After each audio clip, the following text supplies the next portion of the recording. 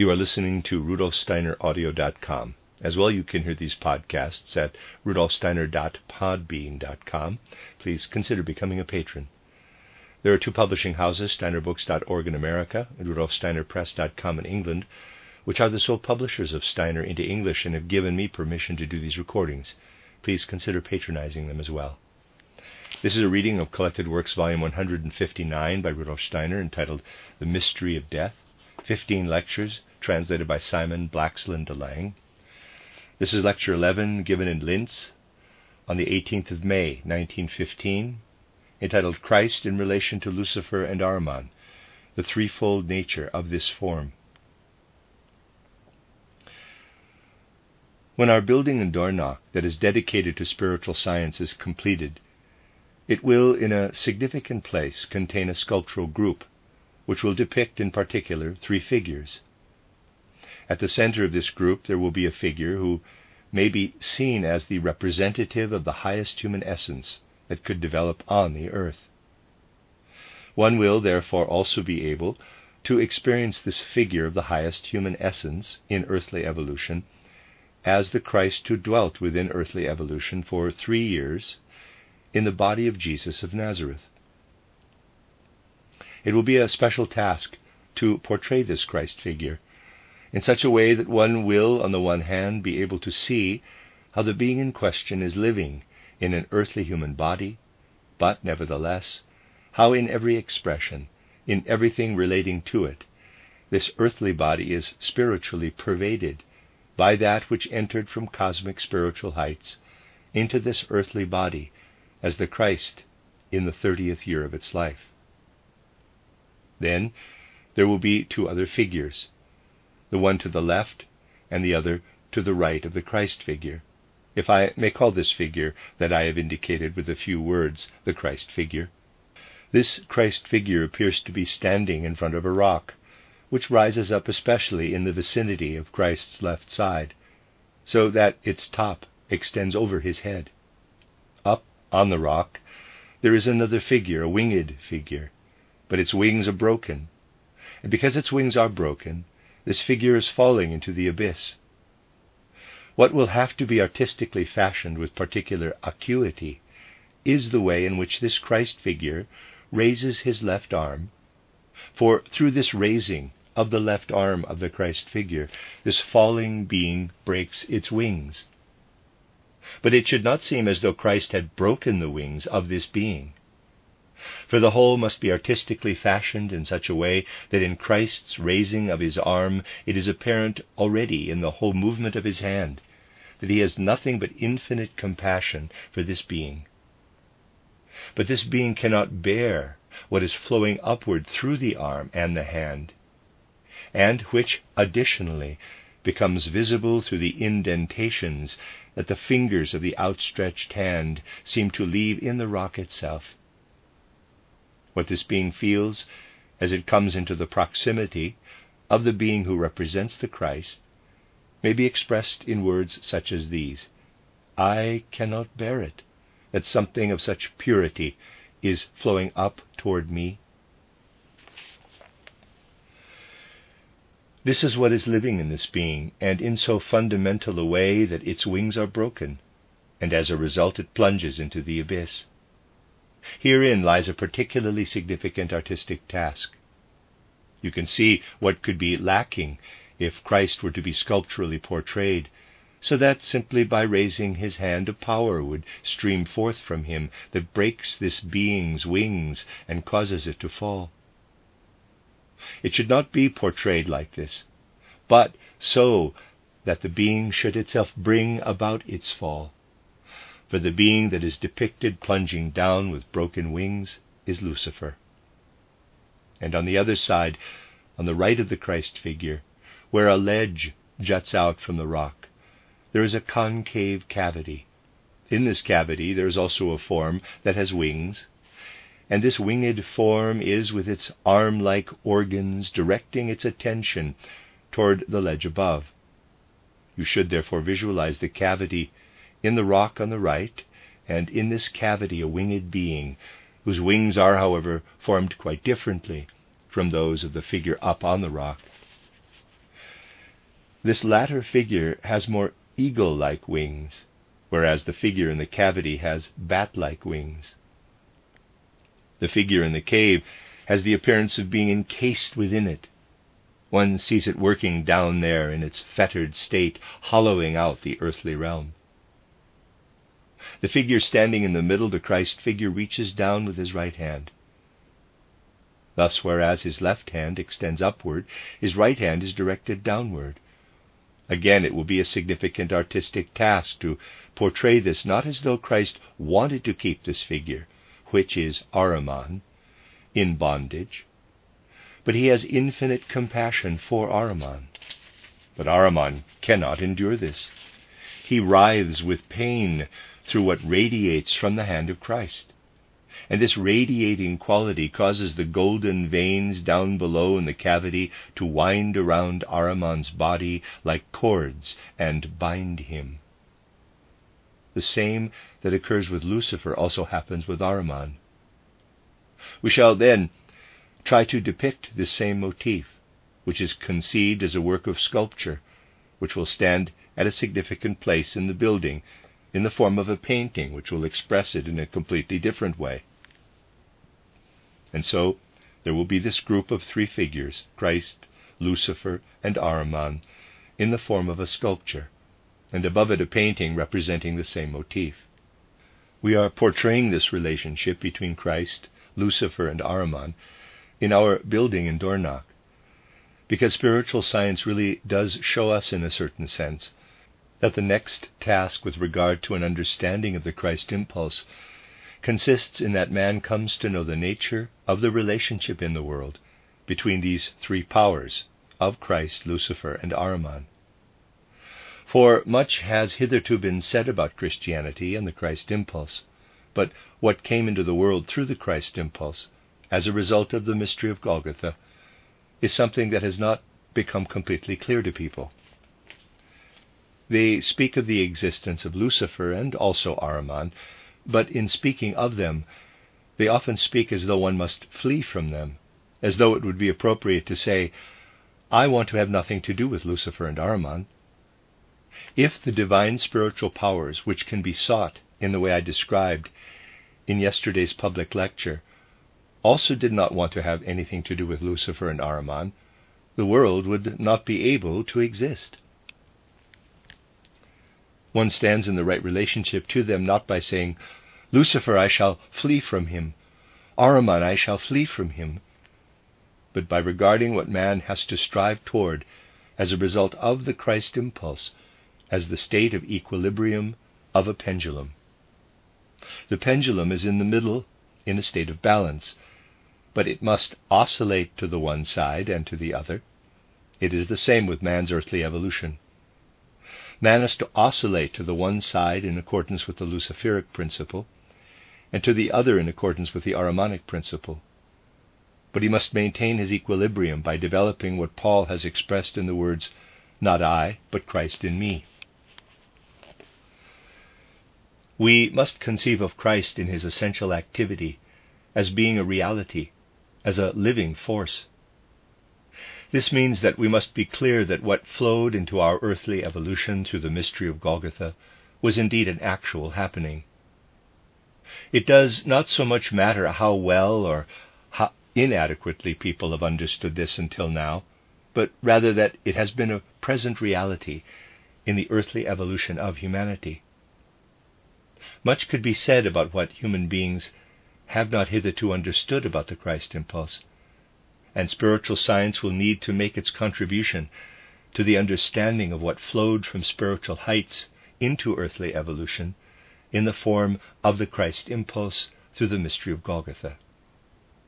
In order to evoke an awareness of how Christ has been actively involved, I shall, and I have also spoken of this elsewhere, draw attention to two moments in the earthly evolution of humanity which are important for the whole development of the Western world.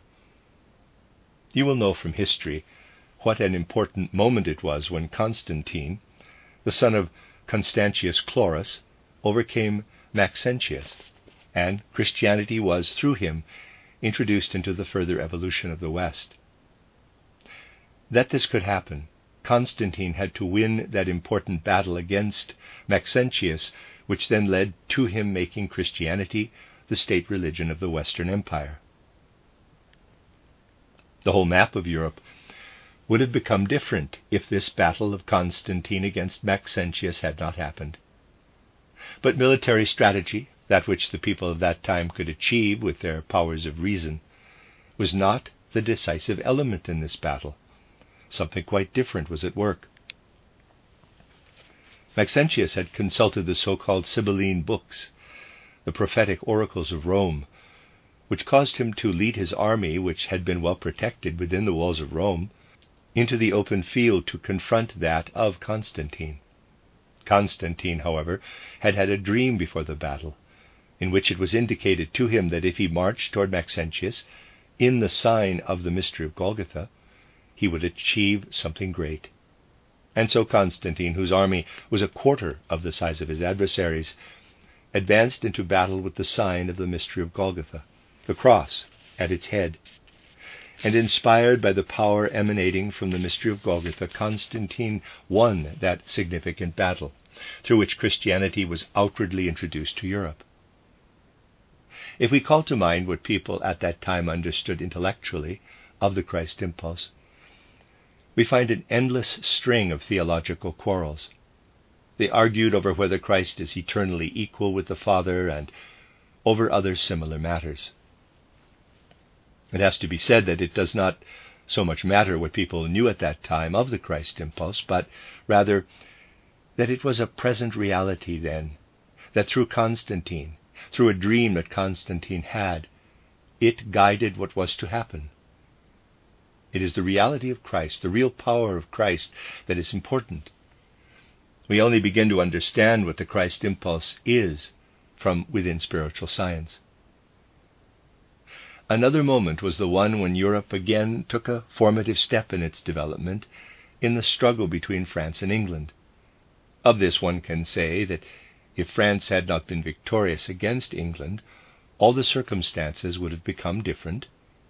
But how did this happen? Until our time, when it must become more and more conscious, the Christ impulse has been working in the subconscious regions of the soul.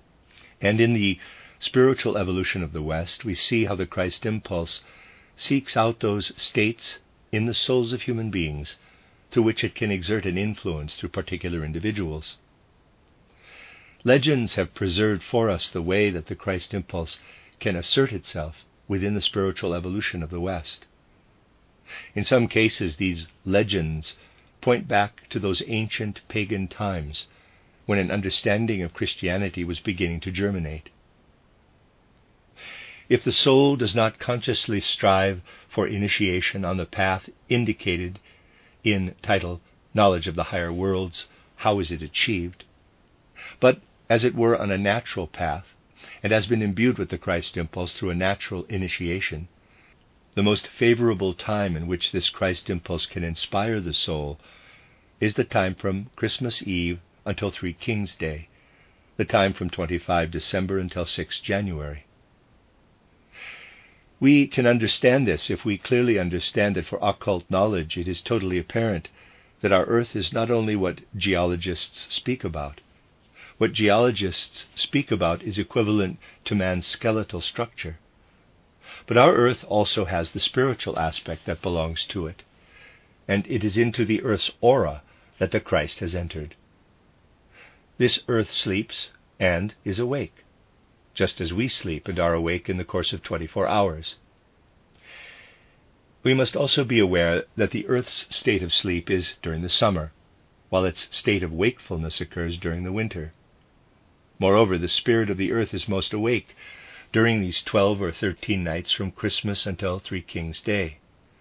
In olden times, when, as you know from many indications in my lecture cycles, people elevated themselves to the spiritual principle of the world more in a kind of dreamlike clairvoyance, the most favorable time for this was the summer. It is perfectly natural that anyone wanting to raise themselves to the spirit in a more dreamlike clairvoyance found it easier during the earth's sleep, during the summer. Hence the St. John's festival was in these ancient times the most favorable period for raising the power of the soul to the spirit. But in the place of the old way in which the spirit realm influenced the earth, a new, more conscious way has emerged.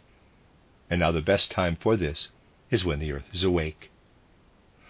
Thus the legends tell us that particularly gifted human individuals, people who are especially suited by virtue of their karma, enter around Christmas time into a particular state of consciousness, which is only similar to sleep, but which is inwardly such that it can be inspired by the forces that elevate human beings to the realm that we call the spirit land. There is a very beautiful legend, a Norwegian legend of Olaf Astason, where we are told that he goes to church on Christmas Eve, falls into a sleep-like condition, and then awakes on 6 January, and is able to relate what he has experienced in this sleep-like state. And this Norwegian legend, indeed, tells us how Olaf Astason experiences something that one first perceives to be the soul world, and then something that one feels to be the spirit land, but everything is expressed pictorially in the form of imaginations.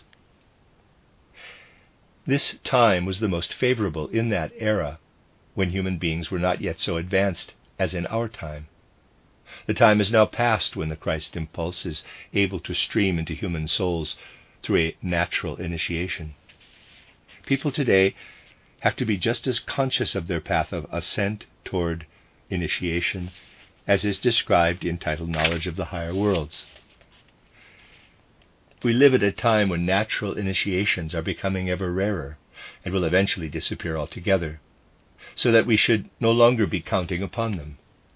But an initiation which can essentially be called a natural initiation was that through which the Christ impulse influenced the inner being of the simple country girl known as the Maid of Orleans, through whom the victory of the French over the English, which in so fundamental a way transformed the map of Europe, was brought about. Again, it was not what could be achieved by human reason, but what guided the Maid of Orleans at that time over and above all the strategies of the army generals, and through which Europe acquired a new form, namely the Christ impulse, which worked right into the subconscious of a single individual, but in such a way that from this individual there radiated forth what exerts an influence upon the whole of history. Now, we would need to consider whether there could have been something similar to a natural initiation in the case of the Maid of Orleans, whether the soul of the Maid of Orleans had been inspired during the nights between 25 December and 6 January. In biographical terms, it seems difficult to prove something, such as the Maid of Orleans having been in a sleep-like state in the 12 or 13 days from 25 December until 6 January, in which especially the Christ impulse might have been able to exert its influence upon her, so that as a human being she could have been the vessel of purely the Christ impulse on the battlefields of France. Nevertheless, this is what happened. There is a time that, if the karma of the individuality concerned renders this particularly possible, can indeed be suitable for such a sleep-like state to come about. This is the time of the last days in which a human individual is still in the mother's body before he perceives the physical earthly light. He is then living in a dreamlike, sleep-like state. He has not yet perceived with his senses what is taking place outwardly in the world. If by virtue of his karma a person were especially suited to receive the Christ impulse in these last days when he is dwelling in his mother's body, these days would also be days of natural initiation. Such a person would then already be strengthened and fortified by the Christ impulse residing within him by the time that his eyes open for the first time after the initiation. That is, in this case, after birth. And such a person would have to be born on 6 January. The Maid of Orleans was born on 6 January. This is the mystery of the Maid of Orleans, that she was born on 6 January, that she spent the time from Christmas until Three Kings' Day in that particular sleep-like state in the body of her mother, and received her natural initiation. Now consider the deep connections that stand behind the external developments that we normally refer to as history. What is expounded from documents in history is, by and large, the least important aspect. The simple date indicated in our calendar that the Maid of Orleans was sent into the world on 6 January is of immense historical significance. This is how the forces from the supersensible world work right into the sense-perceptible world, and we must read this occult script through which this influence of the supersensible world upon the world of the senses is made manifest. Thus what was at work in the Maid of Orleans was an in-streaming of the Christ impulse, by way of a natural initiation already before her physical birth. I want to explain these things in order to evoke within your souls a feeling for the fact that behind the scenes of what one ordinarily calls history, powers and associations of which outward perception has no knowledge are involved. Since the mystery of Golgotha, however, the Christ impulse has, in particular, been guiding the history of European humanity, whereas in the Orient, in Asia, a worldview has been retained of which it can be said that in its feelings and sensibilities it has not yet arrived at the Christ impulse. To be sure, Europeans have allowed themselves to be tempted to regard Indian wisdom as something especially profound, but it is characteristic of this Indian wisdom and the whole religious sensibility of Asia that all its attention is devoted to the time preceding the Christ impulse, while, in addition, it has preserved the state that was present in the religious sensibility of earthly humanity before the Christ impulse. To remain behind in evolution always signifies embracing something of a Luciferic nature, and therefore Asian religious development is the bearer of a Luciferic element. As we consider the religious development of Asia, we cannot but be aware of seeing much in it that mankind once previously had, but which it has had to abandon. But in Western culture we must cleanse all this from the Luciferic element and in part raise it up in such a way that the Christ impulse can flow into it. If we move from Asia to Europe, we find disseminated throughout Eastern Europe, in Russian culture, an Orthodox Christianity that has remained at an earlier stage of Christian evolution, that did not want to advance further, and wanted to retain something of a Luciferic quality. In short, as we look toward the East, we have what I might say the wise spirits guiding the world and the whole evolution of mankind left behind as the Luciferic element. As we look toward the West, we have a different, distinctive quality. The characteristic of this American culture is that everything is sought in externalities. Great and significant achievements result from this. But the answer to everything is sought in the outer world. Let us take an example. When we in Europe, and especially Central Europe, see that someone who had not hitherto had the opportunity to focus his heart and mind upon Christ and the spiritual, cosmic forces, has suddenly made a complete change in his life, we have an interest in what happened within him to bring this about. We are not so much interested in that he experienced a leap in his development, for one finds this everywhere. Indeed, there is something wholly inappropriate about the claim formulated by modern science that nature does not make leaps. From the green leaf of a plant to a red petal is a mighty leap. From the flower to the calyx is likewise a mighty leap. It is a totally false claim, and the truth of evolution rests on the fact that leaps are a regular occurrence. Thus, if someone who has for a while been taken up with external matters is suddenly able to have an inclination toward the spirit, this is not what we find especially interesting, but the inner power and industry that cause what one might call a conversion to a spiritual awareness do indeed interest us. We shall want to look into the deepest feelings of such a person. We want to know what brought him to such a radical change. It is the inner soul aspect that we find interesting. What does an American make of this? He does something quite peculiar. In America, one would have plenty of opportunity to observe such conversions taking place. An American would ask those who have undergone such a conversion to write letters. He would then gather all these letters together into a bundle and say, I have received letters from a number of people. Approximately 200 people have written letters. 14% of all these souls who experienced such a conversion wrote that it was caused by a fear of death or hell that suddenly came over them. 5% claimed altruistic motives. 17% ascribed it to an aspiration for moral ideals.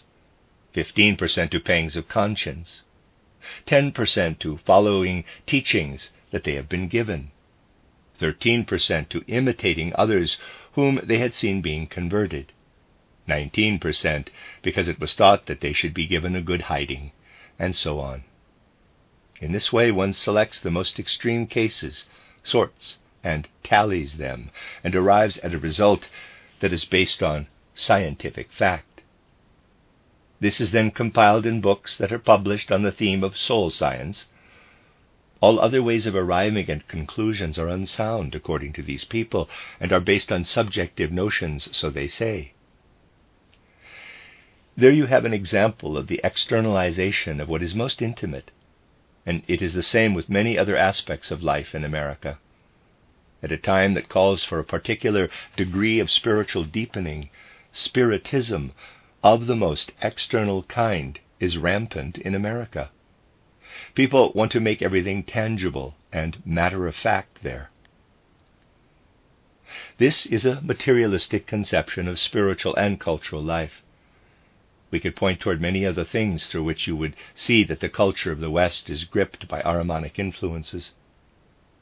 When the pendulum swings to the other side and we look to the east, we have the Luciferic element.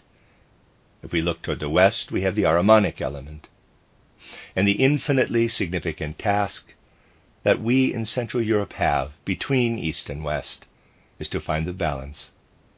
Thus, it is our wish to represent in the form of the sculptural group the greatest of the spiritual demands of our age, finding the balance between the relationship to Lucifer and the relationship to Ahriman.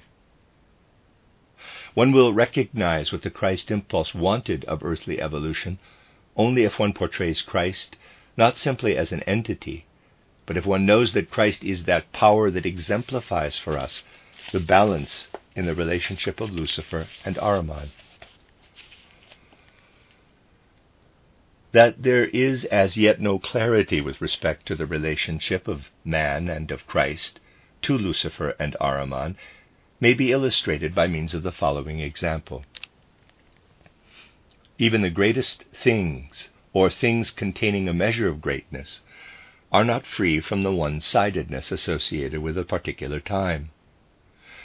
It is impossible to overestimate the significance of that picture that Michelangelo painted in the Sistine Chapel in Rome, titled The Last Judgment, a truly wonderful picture, depicting Christ in triumph, directing the good to the one side and the evil to the other.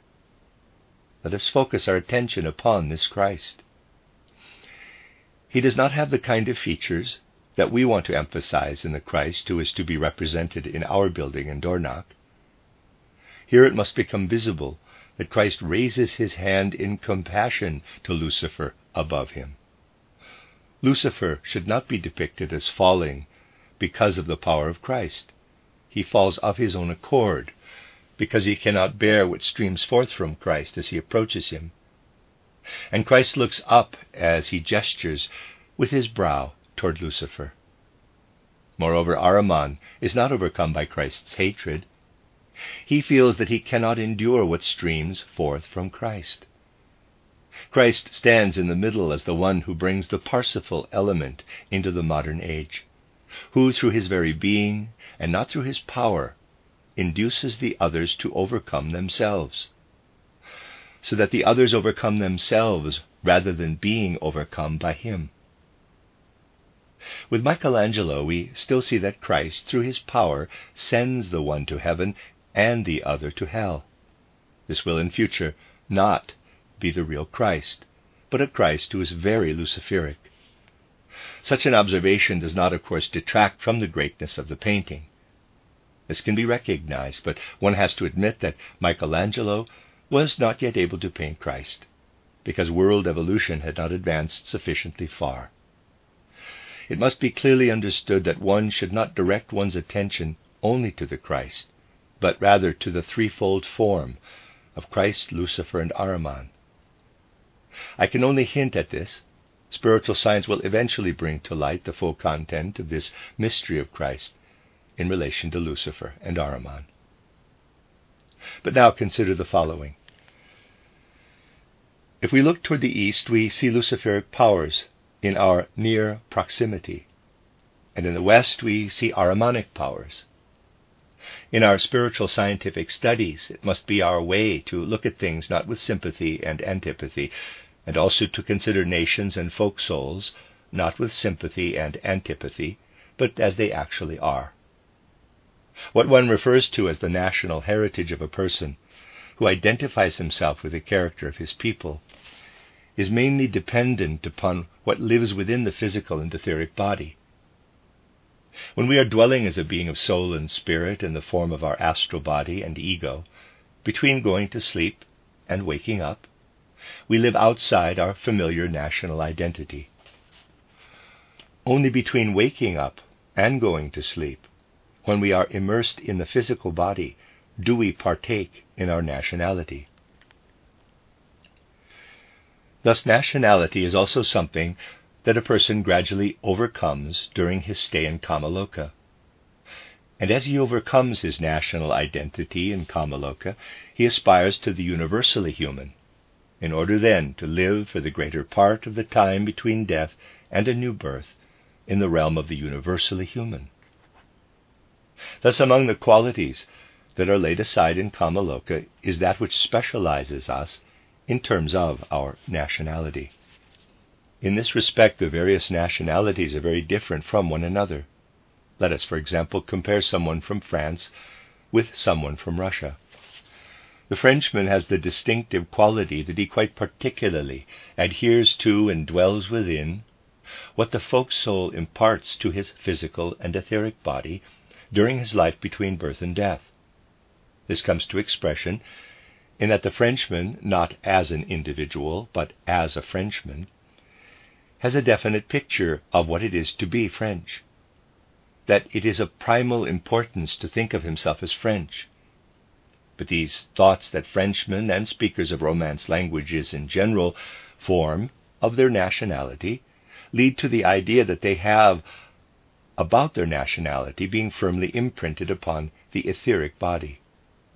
When a Frenchman has passed through the gate of death, he discards his etheric body after a few days, and it then becomes a firmly closed entity that remains for a long time in the etheric world. This etheric body is, for a long time, unable to dissolve, because it is firmly impregnated with the conception that he has of his nationality. And these ideas keep the etheric body intact. Thus, if we look toward the west, we see the field of death filled with firmly defined etheric bodies. If we look more closely at the east, at the Russians, the distinctive quality of Russians is that when souls pass through the gate of death, bearing such an etheric body, it dissolves relatively very quickly. This is the difference between the West and the East. The etheric bodies of Western Europeans that are separated out after death have the quality of wanting to maintain their rigidity. What the Frenchman calls gloire imprints itself firmly upon his etheric body as a national gloire, so that he is condemned to direct his attention to this etheric body, to look at himself for a long time after his death. Readers aside, I'm attempting this French word spelled Gloire with a grave over the E, gloire. My apologies for that if it's wrong. End of readers aside. A Russian, on the other hand, looks at himself very little after his death. Through all of this, a person from Western Europe is exposed to the Ahrimanic influence. This materialization process of the etheric body is under the sway of the Ahrimanic principle. the diffusion and rapid ascent of the etheric bodies accompanied by a feeling of pleasure in the nationality concerned. How does this come to expression in the East? Central Europe does not understand this, just as it does not have an inner feeling for it. If one studies Dostoevsky and even Tolstoy or other leading writers, who are always speaking about the Russian man, this comes over as a feeling of pleasure in the national character, which cannot in itself be defined. We even find with Soloviev how something oppressive lives in his philosophy which Central Europeans cannot reconcile with everything that is active in Europe as a spiritual power. In Central Europe there is an intermediate state, something that could be explained further than was possible in yesterday's public lecture. I said that something exists in Central Europe that is of an inner aspirational nature. Goethe would have written his Faust no differently in the 1840s. Strive ever onward, he would have said. But this striving is deeply inward in nature. It was in Central Europe where the mystics appeared, who wanted not only to recognize the divine spiritual world, but to experience it in their own souls. They wanted to experience the Christ event inwardly. Now, if one takes Soloviev, one finds that before all else he proceeds from the thought that Christ historically died once for mankind. This is perfectly correct, but there lives in Soloviev a soul that sees spiritual life rather as a cloud outside himself, a soul that sees that everything has, so to speak, already happened, whereas the Central European demands that each one experiences the Christ event anew within himself. Meister Eckhart would have said something on the following lines to someone like Soloviev, where Soloviev emphasizes repeatedly that Christ had to undergo death in order that man can find his true potential. Meister Eckhart would say, "You are viewing Christ as one looks upon something external. What matters is not that we always focus our attention upon historical events, but we must experience Christ within ourselves. We must discover something inwardly that passes through states similar to Christ, at least spiritually, so that the Christ event is experienced anew on a spiritual plane." Now, it may surely seem contrived and fantastic if people today are told that evolution as a whole, and specifically the folk spirit living in the language of Central Europe, has brought it about that this connection of the ego with the Christ impulse, parentheses, capital I-CH equals Jesus Christus or Jesus Christ, close parenthesis, is imprinted within the German language. Ich is conjoined so that it becomes ich, or I. And as one speaks the word in Central Europe, one is pronouncing the name of Christ. This is how closely one feels the ego or I to be inwardly connected with Christ. This intimate association with the spiritual world in the way that it must be striven for in all areas of cultural and intellectual life in Central Europe is not known either in the West or in the East. Therefore, something needs to happen in the 20th century in order that the Christ principle can correspondingly gradually spread throughout the whole continent of Europe. I have frequently stated in various lecture cycles that spiritual being, whom we call Michael, became, so to speak, the leading spirit. This leading spirit is now preparing the event which in the first of my mystery plays is referred to as the appearance of the etheric Christ on earth, an event that must occur in the 20th century.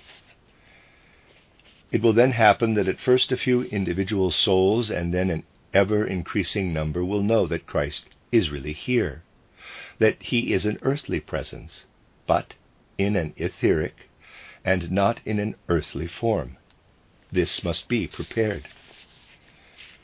If in the course of the 20th century certain souls were to open their spiritual eyes clairvoyantly, and this will happen, to what is living in the etheric world, they would be disturbed by those etheric bodies that emanate from Western Europe.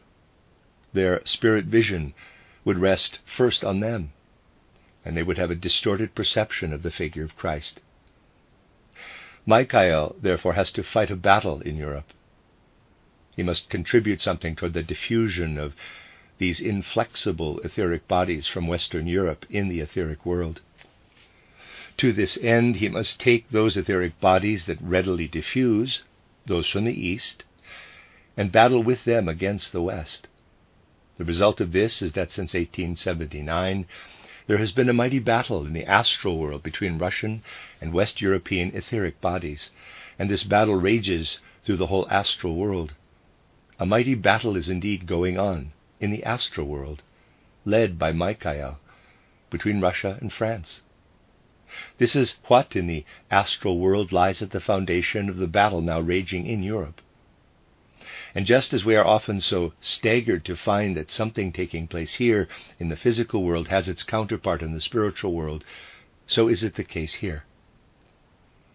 The alliance between France and Russia, which was concluded at the instigation of Ahriman, and resides in the first instance within the Ahrimanic realm, as is betokened by the 20 billion francs that France gave to Russia, is the physical expression of a battle that now rages between French and Russian souls, a battle that directly involves Central Europe as it strives in its innermost soul toward an encounter with the Christ. And Europe has fallen victim to the karma that precisely in Central Europe there has tragically to be an experience of what the East and the West with the East, must resolve between one another. The matters that the German element has outwardly to sort out with the French element can be understood only through the fact that the German element lies in the middle between the East and the West, and serves as an anvil for both sides. For what is colliding from both sides in Germany is in truth the affair of these two sides. This is the spiritual truth, which is totally different from what is going on outwardly in the physical world. Just think how different the spiritual truth is from what is taking place outwardly in the physical world. This must surely sound grotesque to people today, but it is the truth, even if we find it shocking. But there is something else that is of extraordinary interest. It surely contradicts everything that we can learn from history, that England, having been united with Turkey against Russia, now suddenly must fight with Russia against Turkey. One can understand this contradiction only if one makes the following occult observation. Whereas, here on the physical plane, England, allied with Russia, is fighting against Turkey, what presents itself to occult observation is the following. If one studies this battle from an occult standpoint and views it first on the physical plane and then on the astral plane, it emerges that from a northern perspective, Russia appears to be allied with England, while from a southeastern perspective, there appears to be an alliance of Turkey with England. This is due to the fact that the bond between England and Russia only has a significance on the physical plane, but is not reflected in the spiritual world, since it rests wholly on material interests. From below one sees that England and Russia are allied in the north only on the physical plane. In the southeast, looking through the physical plane, one perceives on the astral plane that the English are, in a soul sense, allied with the Turks against Russia. Thus, on the physical plane, England is fighting on the same side as Russia, while, on the other hand, Russia is being fought by England. This is how we must view the events taking place outwardly, insofar as they manifest themselves as outward history, for what lies behind it is something entirely different. A time will come when people will speak quite differently about present events than happens now. It must be said that there is something thoroughly unpleasant about war literature in general, and one aspect of it is particularly unpleasant. It is constantly said that one cannot speak at present about who is to blame for the war and so forth. People like to delude themselves about such things. They say that we shall learn from archived documents who was at fault.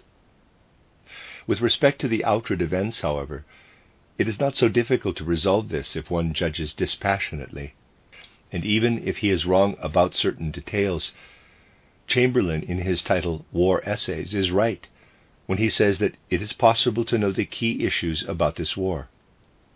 It is true that there is no doubt about that, but one needs to ask the right question. There is, for example, one question which, if it is rightly posed, can be considered quite unequivocally. It is the question, who could have prevented this war? The constantly recurring question, who bears the blame for this war, and many other questions, are not the right ones. Who could have prevented this war? The obvious answer would be that the Russian government could have prevented it. Only in this way will one be able to find the way to define the impulses that are at work in each situation. Of course, the war that the East has been wanting for decades would not have been able to come about if there had not been a certain relationship between England, Russia, and France, so that one can also, if one wants, ascribe the greater blame to England. But all these conjectures do not take into account the underlying causes that made the whole world war a necessity. It is naive to think that the war could have failed to materialize. People speak now as if this war did not need to happen, when it was, of course, part of European karma. I wanted to indicate this by speaking about the contrasts between East and West. It does not so much matter that we raise questions about the outer causes, for these are not important. We simply need to realize that this war is an historical necessity. The specific causes are then unimportant. What is important, however, are all the various effects toward which we must develop the right attitude, and one effect can impress us in a highly significant way. One remarkable characteristic phenomenon is that through such a war, many unspent etheric bodies are engendered. And since this is the greatest war that humanity has engaged in since historical records began, this has featured in a major way. Unspent etheric bodies accumulate. After all, a person's etheric body can nurture him for a long time, until he is 70, 80, or 90 years old. But in time of war, human beings are sacrificed in the prime of their lives. When someone passes through the gate of death, the etheric body, as you know, is expelled after a short time. But in the case of those who have fallen in battle, the etheric bodies that are expelled would have been able to sustain these human lives in the physical body for several decades. In physics, it is recognized that no force is lost. It is similar in a spiritual context. These etheric bodies that pass prematurely into the etheric world continue to have their forces intact. Just think of the countless number of unspent etheric bodies that there are of those who are passing through the gate of death as young men. Moreover, there is something distinctive about these etheric bodies. I should like to illustrate this by means of an example closely connected with our movement, and then go on to consider the etheric bodies of the fighters who have passed through death, which will become part of the etheric world in the near future. Last autumn we experienced in Dornach the death of the little son of a family belonging to the Anthroposophical Society and currently employed in the vicinity of the building, the death of 7-year-old Theodor Weiss. The father had previously lived in Stuttgart. He then came as a gardener to Dornach and lived near the building together with his family. He had himself been called up soon after the outbreak of the war and was, at the time of the incident that I want to speak about, in a military hospital. Little 7-year-old Theo was a really sunny child, a wonderful, lovely boy. Now one day the following occurred. We had just had a lecture in accordance with my practice of speaking in Dornach in relation to what was happening with the building. After the lecture, someone came to say that little Theodor Weiss had not returned to his mother since the late afternoon. It was then 10 o'clock in the evening, and it was impossible to avoid thinking that a great misfortune had occurred. On this same afternoon, a furniture van had arrived and had taken a direction near the so-called canteen, where there was a bend that it had to negotiate. The van had reached this spot where, it can be said in all confidence, no van of such a size, and perhaps no furniture van of any description, had ever come, and none has come since. Now, before the van had reached this little bend, little Theo had been in the canteen. He had been delayed there, otherwise he would have returned home earlier with the food that he had fetched from the canteen for supper. He then set off home, and it is only a very short distance, at such a time that he was at the very spot where the van overturned and fell on him. No one had noticed the accident, not even the coachman, for his main concern had been for his horses when the van had overturned, and he did not know that the child was underneath it. When we were notified of the child's absence, we had to try to lift the van. Friends fetched tools, and the Swiss soldiers who had been alerted helped us with this. Of course, the child had already been dead since 5:30 in the afternoon. The furniture van had immediately crushed the boy, who had died of suffocation. This is a case that can be used as an example of what I have often tried to clarify through a comparison, namely, that causes and effects are confused. I've often used the following familiar instance. Suppose that we see someone walking beside a river. This person then falls into the river. Those who see this happening hurry along and find a stone at the spot where he fell into the river and think that he must have stumbled, fallen into the river, and died as a result. They therefore say that he died because he fell into the river. But if an autopsy is conducted on him, one may perhaps find that he had a heart attack, and that he fell into the river as a result. He therefore did not die because he fell into the river, but he fell into the river because he was dead. You quite frequently find such confusions of cause and effect in the assessing of life situations, and even more so in ordinary science. The situation with little Theo was that his karma had run its course, so that one can indeed say that he had ordered the van to go where it did. I mention the whole case, which was outwardly tragic in the extreme, for the reason that we have here to do with the etheric body of a child which could have sustained the life of this child for decades. This etheric body is passed into the spiritual world with all its unused forces. Where is it? Since then, anyone obliged to work with artistic intentions on the building in Dornach, or is simply quietly pursuing thoughts within its confines, knows, if at the same time he is gifted with occult perception, that the whole of this etheric body is expanded in the aura of the Dornach building. We must make the distinction that the individuality is elsewhere. It goes its own way. But the etheric body that was expelled after a few days is now present in the building.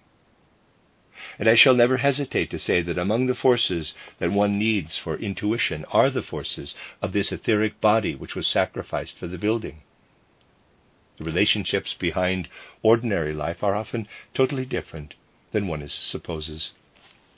This etheric body has become a protective power for the building. There is something of immense significance in such a relationship.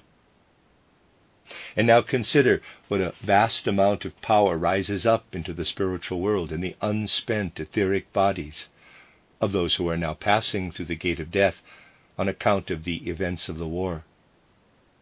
Things are connected quite differently than people may imagine.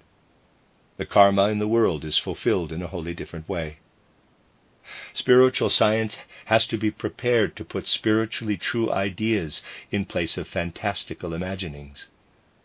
We can, to give just one example, barely conceive of anything more fantastic and untrue than something that has occurred in the last few decades.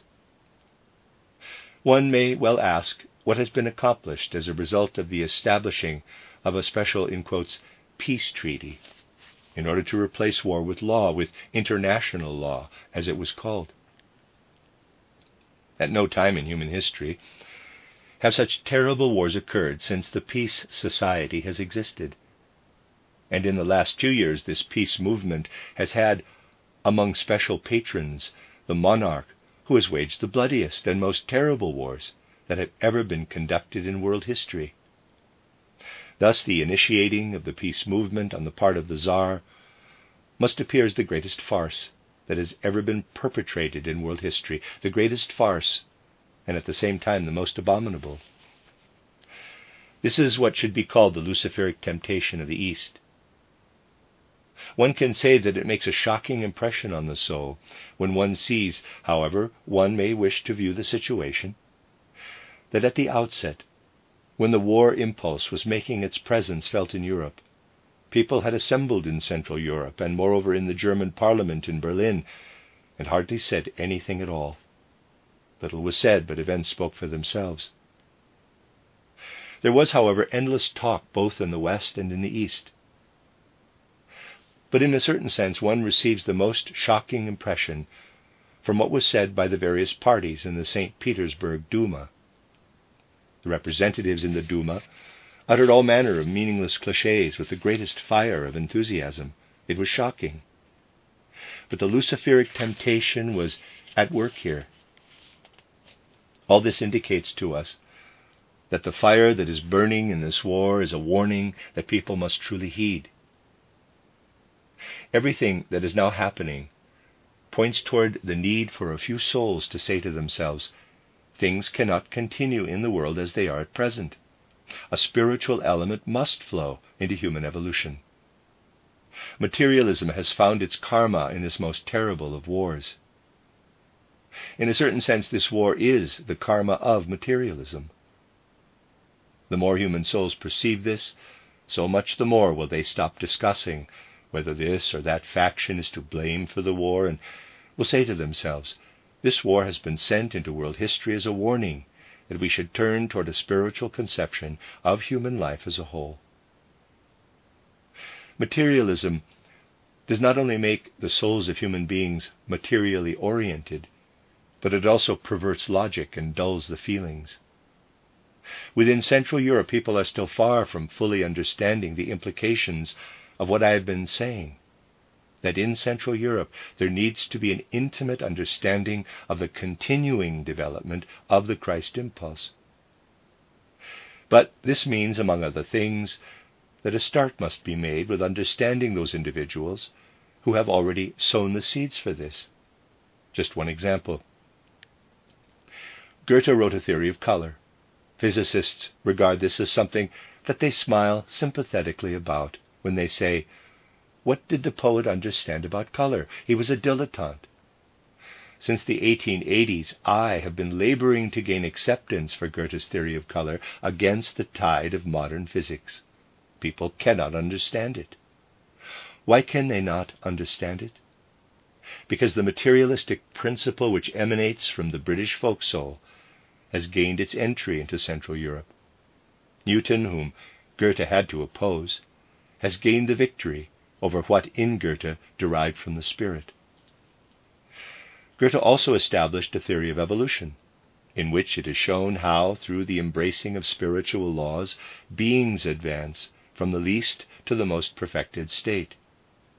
This has been too difficult for people to understand. When Darwin brought his theory of evolution expressing this in a simplified form, people understood this. Darwin was victorious over Goethe. The materialistic thinker who is inspired by the British folk soul has prevailed over Goethe, who derived his insights from the most intimate dialogue with the German folk soul. Ernst Haeckel's experience was a tragic one. He was intellectually nourished throughout his life by what Huxley and Darwin have given him. Ernst Haeckel's materialism is fundamentally an English product. Now, when the war broke out, Haeckel was furious about what emerged from the British Isles. He was one of the first to return British medals, diplomas, and honors. However, what should be returned are not these decorations and insignia, but British Darwinism and physics. One needs to come to this point of view in order to see how Central Europe can strive toward an intimate dialogue with the laws of the world. The greatest damage is done when one fills a child's soul with what goes on to develop further in a purely materialistic way. This has been on the increase for centuries. Ahriman has inspired a British author of considerable standing to write a book that was specifically calculated to influence the soul materialistically from childhood in such a way that one does not notice, because one does not see all this as preparing for a materialistic view. This is Robinson Crusoe. The whole manner in which Robinson is described is so ingenious that once the ideas underlying this saga have been imbibed, they prepare the mind in such a way that it can later only think materialistically. Humanity has not yet been healed from the inventors of such tales. They existed before and are still with us now. This is not to say anything derogatory about the peoples of the West, who have to be as they are. My intention is, rather, to indicate how people in Central Europe must find the connection with the great values with respect to future developments that are as yet only in germinal form. Austria has a quite particular part to play in this regard. In recent decades, one could see how individuals, such as Hämmerling, in the realm of literature, have aspired to the highest ideals, as has Carnieri, who wanted to extend Darwinism to encompass the moral realm, and also Bruckner and other artists working in a variety of different fields. It is important that a people has an awareness of such things. Now, let us consider the unspent etheric bodies that are in existence. These etheric bodies have been cast off by those who had learned in the course of a great event to sacrifice themselves for something that, at any rate ostensibly, no longer exists for them, for their people. If as a spiritual scientist today one speaks of a folk soul in terms of an archangel, one will be ridiculed. What a materialist calls a folk soul is merely the abstract sum of the qualities that the people belonging to a particular folk share. When he refers to a people or folk, he has in mind simply the totality of human beings living together in the same geographical area and with a common outlook. When we speak of a people or nation, we do so out of the knowledge that the folk spirit is present as a real being of the rank of an archangel.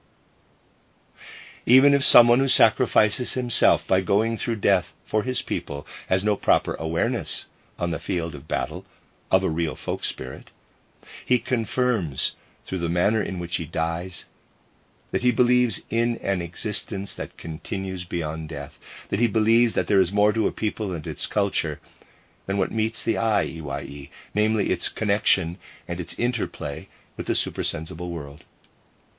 Thus, regardless of their awareness of this, all those who pass through death are confirming as they do so that there is a supersensible world, and this is imprinted upon their etheric bodies. Thus, when peace has been reestablished, in addition to those who will be living in the physical earthly world, there will be the unspent etheric bodies continually sending forth tones to the music of the spheres, declaiming that there is more in the world than what can merely be seen with physical eyes. Spiritual truth will sound forth into the music of the spheres through what the dead leave behind in their etheric bodies, wholly irrespective of what they take with them with their individuality that they retain throughout their life between death and a new birth. But what lives in and resounds from these etheric bodies must be heard, because these etheric bodies have been laid aside by those who have passed through death, affirming the truth of the spiritual world. It will be mankind's greatest sin not to listen to what those who have died call out to us by means of the awakening cries of their etheric bodies. And as one looks up to the spiritual world, how infinitely one's perception will be enlivened if one considers that the fathers and mothers, the sisters and brothers, sons and daughters, who have lost their loved ones must be saying to themselves, what has been sacrificed continues to live for the whole of humanity as an awakening call for what is to come. If one were to rely merely upon what is taking place in the physical world, one might not have much hope for the successful continuation of the spiritual movement that is being nurtured out of our spiritual scientific world conception. What a good, faithful colleague died recently, aged around 30, in the words that I directed toward this soul that crossed the threshold of death. I asked that it might work with us in our spiritual scientific endeavors as faithfully and courageously as it had here on earth, utilizing everything that it had come to know. This colleague has worked industriously with us on the physical plane. In my words to him in this life between death and a new birth, I asked that he might work with us after death as he has done before he died. For we count upon these dead people, the so-called dead, as we do on the living. Our spiritual scientific world conception must be so alive as to bridge the gulf between the so-called dead and the living, that we feel the dead among us as if they were alive. We want not theory, but life. Thus we also want to point out that when peace is resumed, there will be a living bond between those living on the earth and those who have passed through the gate of death. People will be able to learn from the dead how they are collaborating in the manner indicated in the great spiritual progress that must encompass the earth. It sometimes happens in life that one sees that human logic does not alone suffice. I should like to offer an example, not for personal reasons, but in order to characterize the way that people relate to our movement. Some years ago, one could read an article in a well-respected South German journal that a famous modern philosopher had written about our spiritual science. And because the article was written by a great philosopher, spiritual science was portrayed in such a way as to make a certain impression on the readers of the journal. The editor of the journal took great pride in the fact that he was able to publish an article about spiritual science by such a famous man.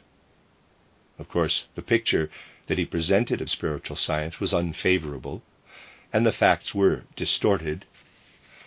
But what did it take for the editor to see what kind of a judgment he had conveyed in his monthly journal about our movement? The war broke out. The man who had written the article wrote some letters to the editor. These letters contained some of the most repulsive things that it is possible to say about Central European culture, upon which he poured his mockery and scorn. The editor now published these letters as an example of how foolishly it is possible to think about this culture, adding that the only place for a man who writes like this is a lunatic asylum. So, the fact is that something of this kind was necessary for the good editor to see that the man who several years before had written this article about spiritual science, which had severely damaged the movement's public image, belongs in a madhouse. But if he now belongs in a madhouse, so did he also belong in one when he wrote an article about spiritual science. This is the way of the world. Additional help is needed beyond what is available to people today to form a judgment. The spiritual scientist stands firmly on the ground that clearly shows that the truth eventually finds its path. But spiritual science must exert its influence within human evolution in order that what is necessary occurs. And so, as at that time when the Emperor Constantine had his task to fulfill the Christ impulse, had subconsciously to intervene from the spiritual world, as with the Maid of Orleans the Christ impulse had to bring its influence to bear in order that what had to happen did indeed happen, so must the Christ impulse continue to work further, though now more consciously. There must in future be souls who will know that up there in the spiritual world, those who have sacrificed themselves as individuals are calling us to follow them in the belief in the efficacy of the spiritual world, which they have attained in death. And the forces from unspent etheric bodies are sending their call into the future, a call that one only needs to understand in order to receive it into one's own soul. But there must be souls down below that hear this call. There must be souls that prepare themselves through the right, living understanding of our spiritual science. Our spiritual science must foster souls here on earth that are able to sense what the etheric bodies of the dead will speak in the future. Souls that know that up there reside the forces that are able to evoke a sense of urgency within human beings who had to be left to themselves on earth. And when spirit-conscious souls direct their attention to the hidden sounds of the spiritual world, the right fruits will arise from all the blood that has flowed, the sacrifices that have been made, and the sorrow that had to be borne and will continue to be borne.